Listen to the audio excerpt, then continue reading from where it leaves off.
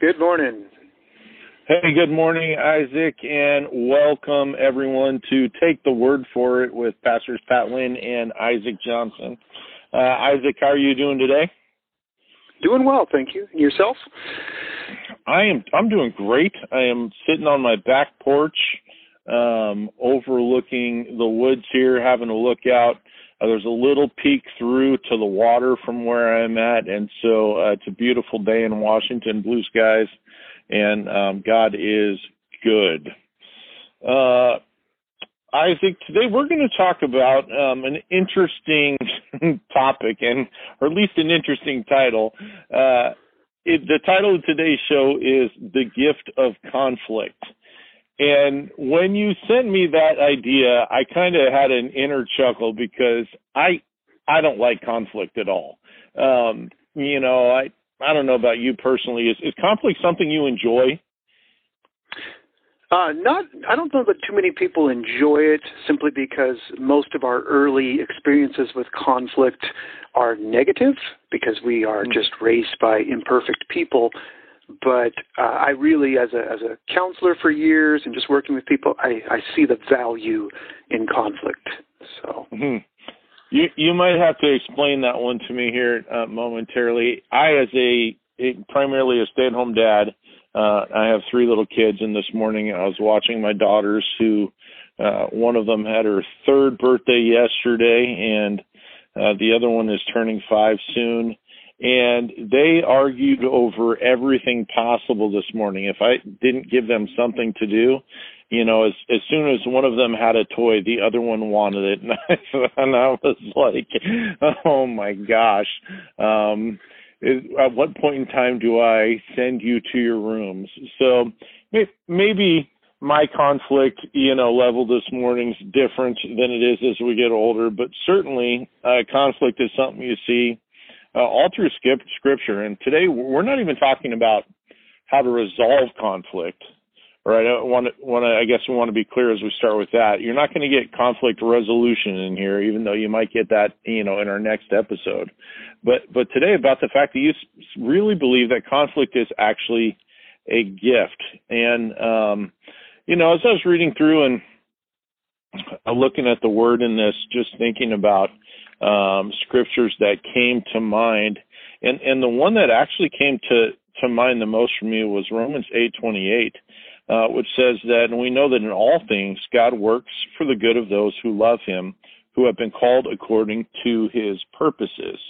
Now, this might not have necessarily been in the context of conflict. It was actually in the context of struggle for the people that Paul is writing this to at the Roman church. But it does say in all things that God is working for the good of those who love Him and are called according to His purposes. And so then I started thinking back about conflicts in the Bible. And there's some massive conflict stories in the Bible, right?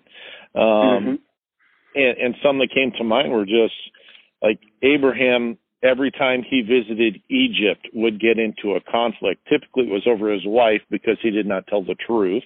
But he ends up leaving Egypt with goods and spoils, as God likes to spoil His people in every instance. You have Israel in the Exodus, certainly a conflict there when God calls Moses to go and free His people, and Pharaoh doesn't want to. And the Bible even says that God actually hardens Pharaoh's heart, right, so that he could accomplish what he wanted to. But the Israelites end up leaving Egypt with a loot of riches, as they head out, and so that conflict ends up in their favor. You have the Babylonian exile, and I started thinking about this, and this massive thing that happens in Israel and Judah being taken over and taken into slavery for 75 years in Babylonia. And what's interesting about that conflict-wise is that the Lord tells Habakkuk, in the very early chapters of that book, that He's going to use another people, that He's going to use the Babylonians to punish His people because they won't walk back into righteousness. And then I think the ultimate and crowning conflict of Scripture is really what happens at the cross. Mm-hmm. Like, when you think about that theologically, you think, that there is a conflict between good and evil, between Satan and the Lord from the very beginning, and the Lord, we know that He has control and that He wins in the end. But the cross is where victory happens in that conflict. And so even everything leading up to Jesus being crucified on the cross, with His arrest and His testimony before Pilate, and all these different things, and Peter pulling his sword and chopping off a Roman's ear, and Jesus saying no, and letting all these things happen, He used that conflict for His good to accomplish His purposes on the cross. So, having identified, a few of those things, my question for you today is this. When it comes to personal relationships, if conflict causes so many problems in relationships, Isaac, why do you think God created it? Why does He allow it? Well, you just see, even in the situation with God and Satan, it's not like it's a fair fight. Isaac, but are you God, still there? Oh, can you hear me? Yep, I lost you for a second. I'm sorry. Oh, okay. No problem. But could you go ahead and start over with that for us? Sure. Yeah. So even with the whole situation, when you look back from the beginning of time with God and then the fall of Satan, God could have just wiped him out, and yet God allowed that conflict to continue because God was saying, I'm going to raise up man who is imperfect to defeat Satan. I don't even have to do it. So God is already initiating, creating conflict to create something really, really cool, to usher in Jesus, the need for Jesus. So when we look at it, since science backs up the Bible, in relationships, God, we think of conflict as bad because we look at it only from the negative perspective based on how it feels. Most people don't like how conflict feels. It gets our heart rate up. It feels negative.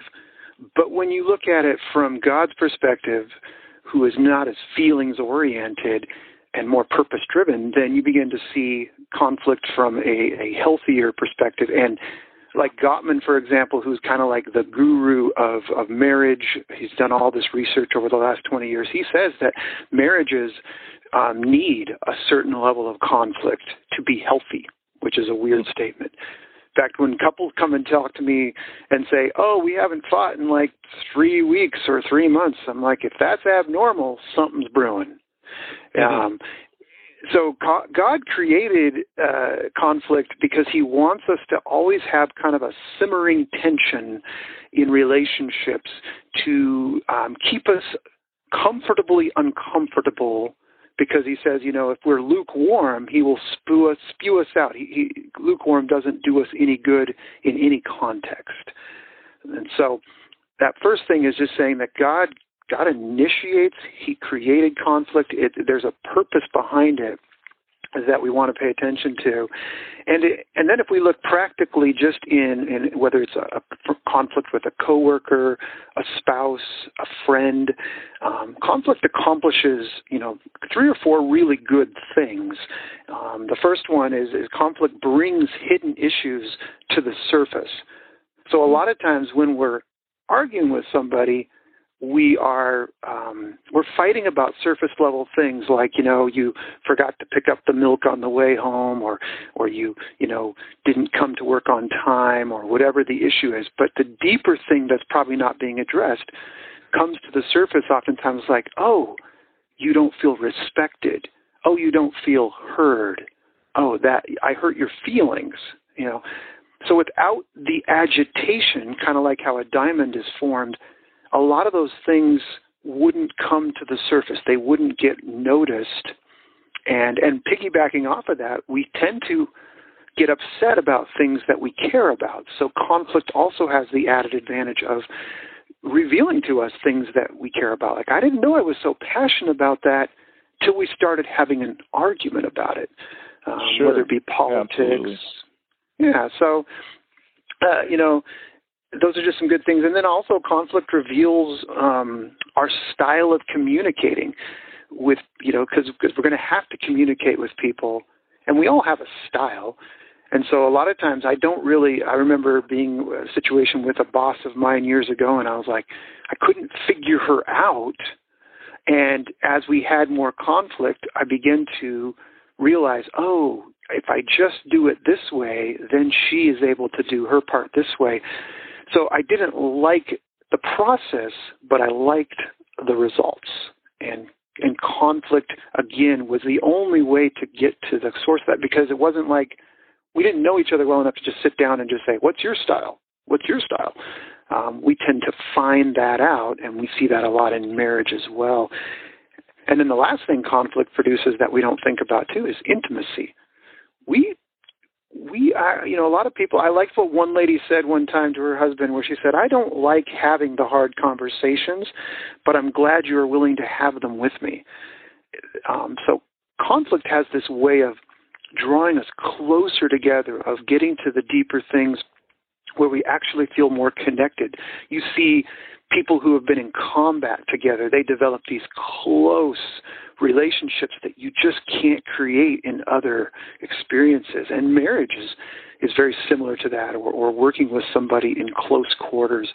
So shared pain is actually what draws us together. The negative memories are the things that we hold on to and remember the most in life. Positive things are fun, but they don't mature us.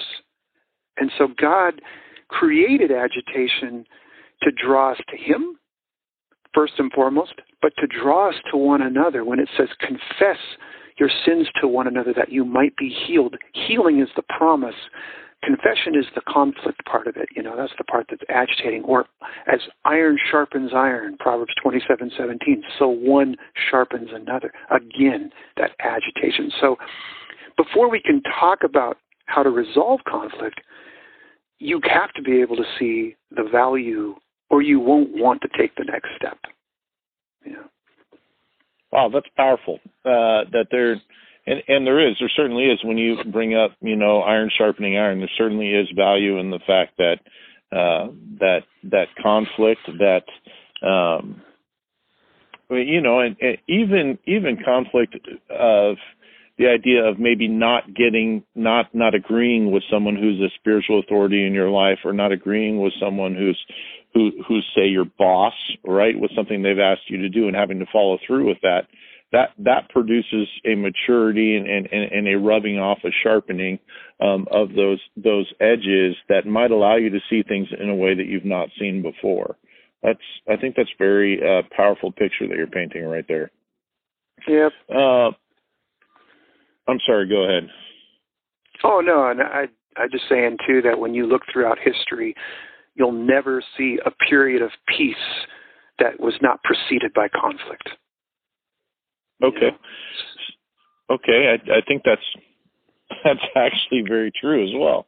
Let me ask you this then, without going into the idea of resolving conflict or trying to fix conflict, what if you're someone who, absolutely just hates getting into conflict? I know a lot of people who can't bring themselves to confront somebody about an issue, or to bring something up, or, publicly, certainly not publicly, certainly like at a family event or something like that, they wouldn't want to talk about something that's controversial because they don't want things to happen. Are you, what would you say to that person if they're kind of holding on to things, rather than getting them out, if getting them out actually has a purpose? Yeah, you have to reframe it in your mind to see it as it's a need, not a desire. Because a lot of times if it's a desire, we just go, I don't feel like it, and then I don't want to do it. I don't feel like sharing this with somebody because I'm worried about what the consequences might be.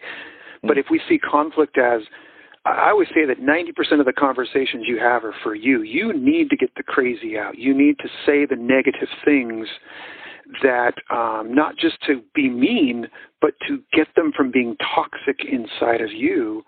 And you also need to see that nothing is going to happen in neutral. So if you don't do anything, you know exactly what will happen. Nothing. In fact, it will probably get worse because now you're creating this uncertain, weird connection, with where we all feel that tension where you go into a situation, you don't know what they're thinking, they don't know what you're thinking, but it feels uneasy. And so conflict breaks the ice.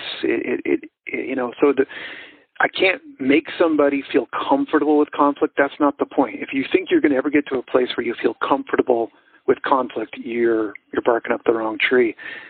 But if you see it as it's purposeful, it always produces fruit. It's like going to the dentist, going to the doctor. I don't like doing it, but it's preventative. It keeps things from building and building. I don't want the volcano. I want the little steam coming off the mountain. I don't want Mount St. Helens. So changing the paradigm of what its purpose is changes the outcome of what the conflict is. I like that. And may bring some deeper motivation in us, because I always say the why motivates the try. So if you kind of can understand why you're doing what you're doing, you then are often more willing to do it. That's good. That is good. Well, the verse for today, the word for today was Romans 8:28, and we know that in all things God works for the good of those who love him, who have been called according to his purposes. And the topic has been conflict as a gift. I suppose next week will be conflict resolution. This has been Pat Lynn and Isaac Johnson. I enjoyed our time with you. Be blessed. All right. See you later.